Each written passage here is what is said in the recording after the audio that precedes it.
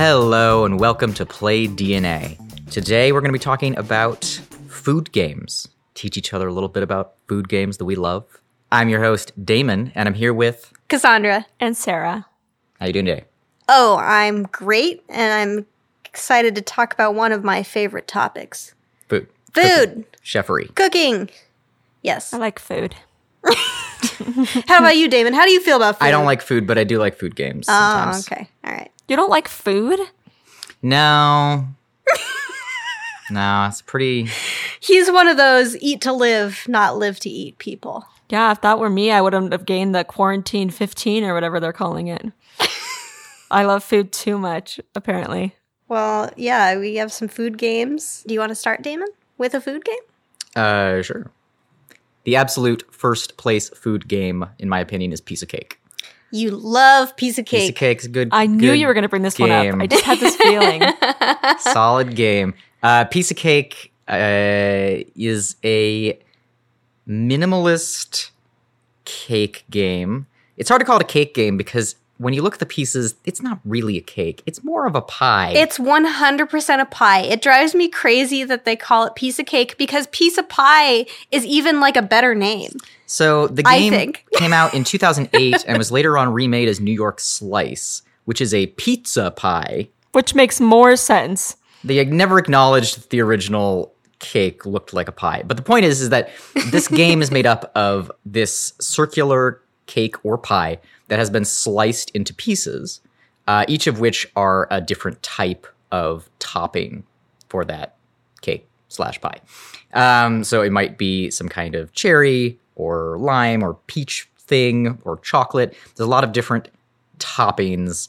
And to play the game, the lead player is going to take the associated slices and they're going to split them into groups. It's called I Cut, You Choose. Yep. And it's just saying that one player cuts and then a different player chooses which one of those cuts to take. So it's in the best interest of the lead to cut it as evenly as humanly possible, even though that's not actually possible given the types of pieces and like the irregularities in the little cake slices.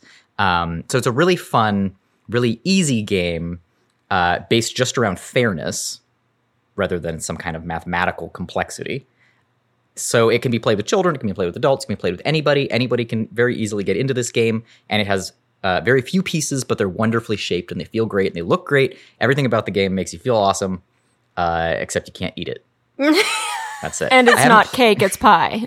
And it might be pie. But yeah, but that's for possibly me, pie. a person who doesn't like cake and enjoys pie. I enjoy the game very much. I think it looks really good. I haven't played the pizza version, but I'm sure it's also very entertaining. Maybe makes a lot more sense, given that you're slicing it and dicing it in a pizza-y way. And it also looks great and comes in like a pizza box. Yeah. So I feel like this is consistently one of your favorite games. it's a presentation wonder, and I like games that are presented really beautifully without any extraneous details outside of just what is necessary to play the game and what makes you feel like you are part of the game. And so these games work really well in that manner. Everything about the game is designed to be either a pizza or a pie or a cake or whatever, from the shape of the pieces to the shape of the box to the typography and the rules, and everything is set up to give you a very specific feeling for the period of time, like 25 minutes that you're playing the game. So I think it's really great. Yeah. Speaking of the fall season and pie, what is your favorite pie? Just side note. Ooh. Pie. I think mixed berry is my favorite. Mixed Like berry is any kind of pretty- mixed berry I've never had pie. Mixed berry is Ooh, it's pretty good. Yeah. Huh. I usually go for apple pie only because cherry pie is so sweet Oh, that yeah. even though it's the Yuck. best pie at the beginning, it does hurt you later on. Also, pecan pie is very, very good, but injures you after one slice. Yeah, I don't know how anybody could eat a You whole can piece be of pecan killed by pie. a pecan pie. I don't like pecan pie. I think because of that reason. But Yeah. also cherry pie is my favorite. Because it's very consistent. It's hard to get a consistent apple pie every place I go. I try a different apple pie and it's like it doesn't taste the same. But cherry pie, I do agree Across because it the board. depends. It depends on whether you use fresh fruit or if you use like canned fruit. yeah. Anyway, speaking of real food, I'm going to talk about a game where you actually cook your food, which is a la carte. And we have talked about a la carte in a previous episode a while back. This is Such a cute little game. So each player gets a cardboard stove. They get, and the cardboard stove has a little heat dial, and they get a tiny metal pan, and there are these little salt shakers with tiny little spice cubes inside, and you have these little cardboard stirring spoons that are, you're not actually stirring with them, you use them for like keeping track of how many actions you've taken, but they're very cute. And in the game, you're cooking meals, and the meals are all really goofy. They're not like very serious meals. Like one of them is like a tail, like an ox tail. And anyway, it's very goofy. You grab a meal that you want to cook, which is like a little cardboard piece, and you stick it in your pan, your little metal pan, and put it on your stovetop. Incredibly cute. And to cook it properly, you need to season it properly. You need to cook it on the correct heat, and you need to get it out before it burns. So there's a lot of luck involved. Rolling a die is how you determine what heat you're using, and you might turn it up too high, or it might take too long to turn it up as high as you need it. And then spicing or putting spices on your meal is also kind of luck based, because you get these little shakers that are so cute, and you turn it over, and however many spices fall out, that's how many are going to be in your meal. So you got to just hope you don't overspice it. If you do, it's fine. You don't lose the meal immediately, but you do lose it if you burn it. So for someone like me who loves cooking, this is just like a fun, silly, cute game. For somebody who hates cooking, this might be just like a nightmare that feels exactly like being in your real kitchen. It's just a simulation. It's just how you understand. Like when I play it, I'm like, this is how cooking works. Right. When I turn up the heat, it's random. Right. Well, it's easy to oversalt your dishes in this game. Yes. If too much salt pours out if you don't have Yes. enough finesse in your shaker bottle Yeah, hand. that's absolutely right. Yeah, there's a dexterity element, and then another dexterity element in it is you can choose to cook a crepe, and each turn you put the crepe inside of your little pan, and each turn you have 2 opportunities to try and flip it in your pan, and if you're able to flip it, then you've successfully cooked the crepe. If you are not able to flip it and your stove gets to a certain heat, then you burn the crepe and you lose it. But just a really cute little dexterity, luck, but also somewhat skill-based game that I would recommend for any age, and it's 2 to 4 players. My favorite part of that game is flipping the crepe. It's extremely difficult, and it doesn't seem like it should be that difficult. It's very small. Yeah. So my first game is Sushi Go. I just love sushi in general to eat sushi, but also this game is pretty fun.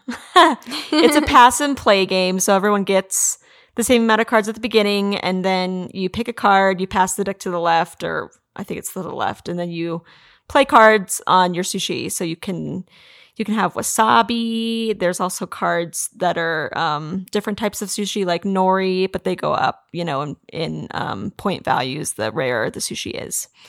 And I don't know. I just really like this game because it's super easy. It's super simple. It only takes about 20 minutes to play, maybe. And it can play a lot of people. I think it could play up to 6, which is quite a few. And every time we play it with the kids, they seem to have a good time. So if you have kids, the kids really enjoy this one too. The sushi itself has these cute facial expressions on them, like adorable, cartoonish facial expressions that I really enjoy about the game. Kawaii sushi, if you're familiar with kawaii. Yeah. There's also Sushi Go Party, which plays maybe up to 10. It plays a lot of people. Oh, wow. So you could play, I didn't know about that. So you could even play with more. So it's a good party game for sure. I also have a sushi game. I would recommend Wasabi. Ooh, wasabi. It was popular for a little while, and then it sort of like disappeared for some reason. Because there's so many sushi games. I know, there's so many sushi games. But Wasabi was particularly like a standout sushi game, and it didn't quite act like the others. In Wasabi, each player is going to have this menu, like a fake leather-bound menu that you open up, and inside it has like little slots for these sticks of sushi patterns. I don't know. I'm not sure how else to describe these, but there's like these little sticks with recipes on them. that are like a pattern of ingredients that you're going to need to lay out on this mat. So you have this grid mat in front of you, and you're laying out these ingredients almost in a kind of a crossword pattern. It's a scrabbly crossword thing going on, except made out of sushi ingredients. And you're trying to create the recipes that you've kind of slotted into your menu in order to score points. Everything about it, like I love about food games, everything about it is set up towards the theme, from the instructions being also like a menu, to the like menus in front of you being how you hold all of your goods, to the sushi mat, which is how you actually make sushi by rolling it on a mat. And the little ingredients look absolutely delightful sitting on top of the mat. And all these really bright, vivid colors. There's nothing else quite like it in the food space, which is kind of surprising considering how obvious it is after it was made in 2008. And I really enjoyed the few times I've played it. I don't own Wasabi because I don't think I can find a copy. But they are around. They're certainly in board game cafes everywhere. And it's really like a fun pattern building set collection sushi making game. Whew, yeah, I'm looking at this right now, and it says to get one on Amazon is $155. Yes. So Whoa. maybe go to a board game cafe for this one. I've only ever played at board game cafes, but it does get repurchased every few years, and it's really good. Yeah, cool. Well, then I guess I'll share my sushi themed one now. We all have sushi themed ones? Yeah, there's so many. It's hard to stay away from them. So I chose this one specifically because I thought it was pretty unique in the food space. So this one is called Maki Stack. And this is also a dexterity game, like a la carte. But this is a dexterity game that is a team game. So ideally you would play with 2 teams of 2. You can technically play with 2 players or with 6 players, but it makes so much more sense with 4. And then there's 2 people on each team. And you have all these little 3D elements that come in the box. The entire game is these little pieces. So you've got a soy sauce, a wasabi dish, and various sushis. And they're all like blocks. And you turn a card over, and it shows you a way that these can be stacked. And you're essentially speed stacking against each other. Each team is doing the stacking. And the stacks can be pretty varied because you can turn the sushi, 2 different directions and all these different things. But the additional element is that you have these cards that are challenge cards, and you flip them over, and one of them might say, this round, each person is only allowed to use one of their fingers to touch the sushis. So in that case, you and your teammate would each have to take one of your fingers and together lift up each of the pieces and put them on the right place in the tower. So it's a lot harder dexterity-wise. And then you also might get one that says one person has to be blindfolded this round, and the other person has to give them orders for how to put the tower in place. And the game comes with blindfolds. Oh, okay. Interesting. Yeah. It says it can play up to 6 players, but that kind of doesn't make sense because it comes with only 2 sets of the stackable objects. So it just makes the most sense with 4 players. So my second game is Go Nuts for Donuts. I don't know if you guys have played this. No, but it's a cute name. It's from the same makers who make Sushi Go. So in the game, you flip over donut cards. They could be like Long Johns, or they have different types of donuts in the game. And you all have like a stack of cards face down in front of you from 1 to 6. And you flip over at the same time which donut you're selecting. If you select the same donut as someone else, no one gets the donut. So you want to try to select a donut that no one else is picking, but it's hard to always know. I think the person to get the certain amount of points gets the donut crown or whatever. But it's a really fun game. The donut crown. I don't know what it's called in the game. You win the donut game. But just like in Sushi Go, I think it's because it's from the same makers. The donuts have these really cute animated faces on them, and they all look really fun. And again, kids really like this game because I think they like donuts, so it helps. But also, It's just a fun, simple game, like a betting game. Well, it's not really a betting game. It's just like you're betting on which donut you want. Aw. Go nuts for donuts. It's pretty good. Great name. Well, my third game is Mamma Mia. Ooh, this sounds fun. Mamma Mia is kind of a memory, like a stacking game. There's a deck of ingredients for a pizzeria. So it could be pepperonis and cheese and tomatoes and just various pizza ingredients. And you each have a hand of cards and a series of recipes that you're trying to make. And every turn you're going to be able to add a certain number of cards, ingredient cards from your hand into this communal stack in the middle of the table. In whatever order you kind of want to put those in. Everybody goes around adding these stacks of cards on top of each other. And then once everybody's hands are out, you're going to flip over the deck, and then you're going to start revealing those ingredients that were all stacked on top of each other. And anytime somebody slipped in one of their recipe cards, that creates like an impetus to see if the next group of ingredients fulfilled that recipe. No matter who put them in. Right. So it's like this communal thing, but it's your recipe card, right, that will get the points if you saw somebody put in all the mushrooms you needed and then you just slipped in a cheese in a recipe, then it's your points, even though it was everybody else's ingredients. So it's got kind of a memory element to it, a bit of a push your luck thing going on, but it also plays really fast. It's really cool. I've never seen anything else quite like that system. It's by Uwe Rosenberg of Agricola fame, and he has a tendency to create super complicated farming games and then less complicated, very easy, family-friendly crafting and food games and stuff. And Mamma Mia is one of those. So along with his like patchwork game and other similar kind of family stuff, this is one of those games anybody can play. It plays very quick. It involves pizza, which everybody loves, and it's very easy to understand intuitively how it's going to work. Yeah, I remember playing this game. It was really fun. Cool. Well, my third one is also a card game. This is called Slamwich, and it's 2 to 6 players. And it plays pretty similar to Slapjack or Egyptian War. And it is... The important part, though, is that the cards are shaped like bread slices. Sick. Not just a picture of a bread slice. That's the shape of the card. It is so cute. And each bread slice has different ingredients on it. So there could be lettuce or eggs or meat or cheese or whatever. And you're putting down cards pretty quickly, and you're trying to slap doubles, or you're trying to slap sandwiches, one card, one in the middle, and then the same card. And there are also some special cards, which are characters. There's this kid eating a sandwich that is called a muncher, which I am not a fan of that specific word, but that's what he's called.